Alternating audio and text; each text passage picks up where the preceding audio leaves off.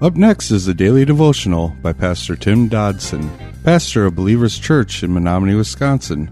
Subscribe to our podcast by visiting BurningDogRadio.com and clicking on subscribe. Thanks for listening to Burning Dog Radio.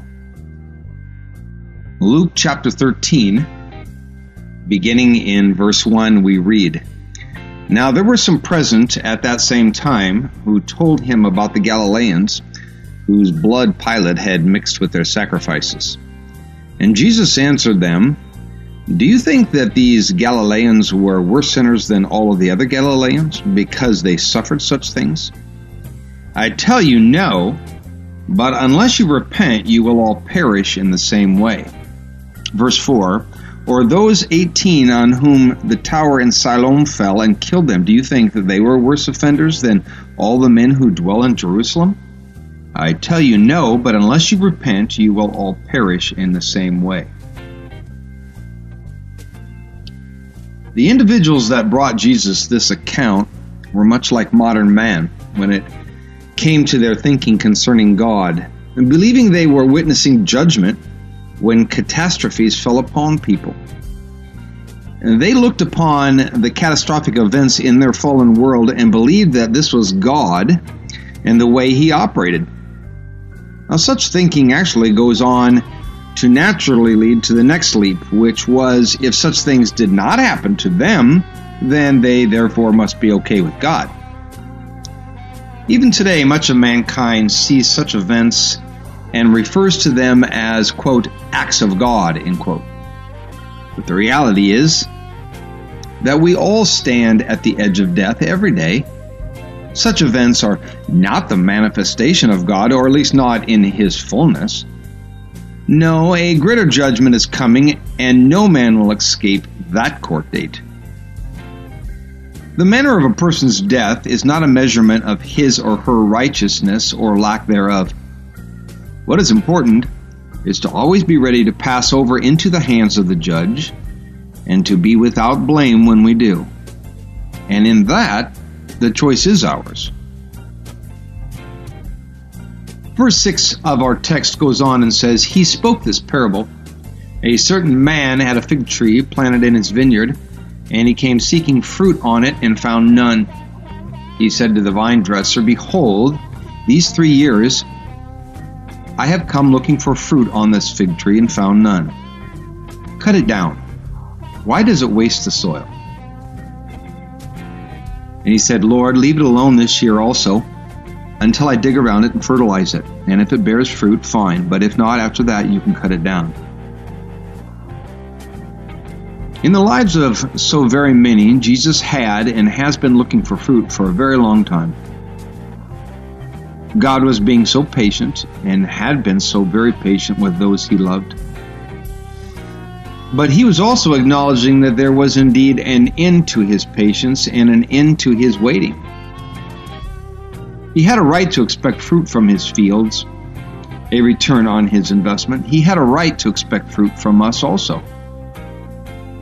The fruit of our lives, what our lives are producing, reflects what kind of person we truly are. For apple trees do not grow oranges, and cherry trees do not produce bananas. And furthermore, a healthy tree will not fail to produce fruit. In fact, it will produce in amounts equal to its health.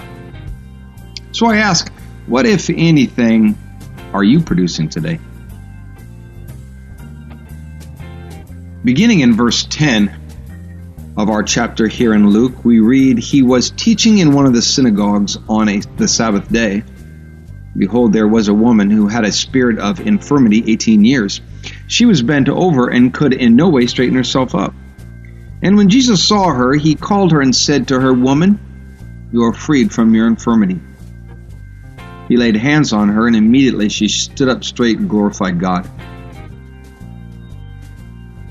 Now, this account was actually the last time we know of where Jesus was received into a synagogue. As time went on, you see, Jesus became more and more controversial, not just in the eyes of the unbelievers, but even the religious folks found Jesus increasingly unpalatable. Now notice that all of the players in this account are actually believers in God, aka the religious church-going folks. Certainly knowing this changes the dynamic of the story, I believe, for Jesus here was now going up against what we think of as the status quo. He had already reminded his disciples that he had not come to make peace, but rather division. And in doing so, he would pull down all of the religious foundations of that day and rebuild the spiritual kingdom from the ground up. But sadly, such a reconstruction would occur only for those who would receive such personally. For corporately, the entrenched religiosity of the world has continued, and actually continued unabated right up until today. As Jesus taught, he came across this woman in the midst, one who was in need. It seems that she understood her situation and quite likely specifically came looking for Jesus. While this woman did nothing overtly wrong at all, one has to question if that is actually the way we should be handling our problems. Meaning, do we look to him or do we actually look for him? Our text tells us that this woman had a spirit of infirmity, quote unquote, and had it for 18 years. With this information, there's a couple of things to consider. One, the problem she had was obviously of a physical nature. Now, we do not have emphatic details, but she was sick one way or another. And certainly the Bible in no way tells us that all sickness is a spiritual issue.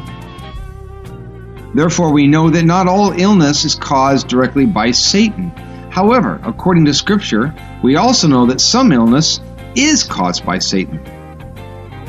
Secondly, we often tend to enter into a scriptural passage with a rather pre-existing stance or maybe a denominational position which can easily muddy the issue for us, and then we can lose the clarity of what is happening.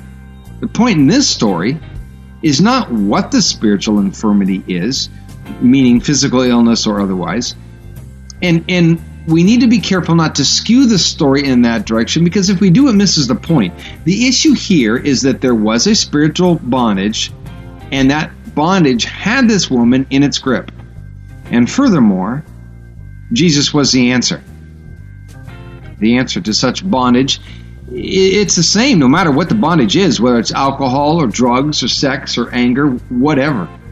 The tendency to become entrapped in such things is the result of the human condition, the fallen state of mankind. The answer was, and still is, Jesus Christ. But how do we know it was indeed, an act of love? How do we know it was an act of God? Well, because she glorified God as a result. That was our daily devotions by Pastor Tim Dodson. For more information about Tim Dodson and Believers Church, visit jfbelievers.com.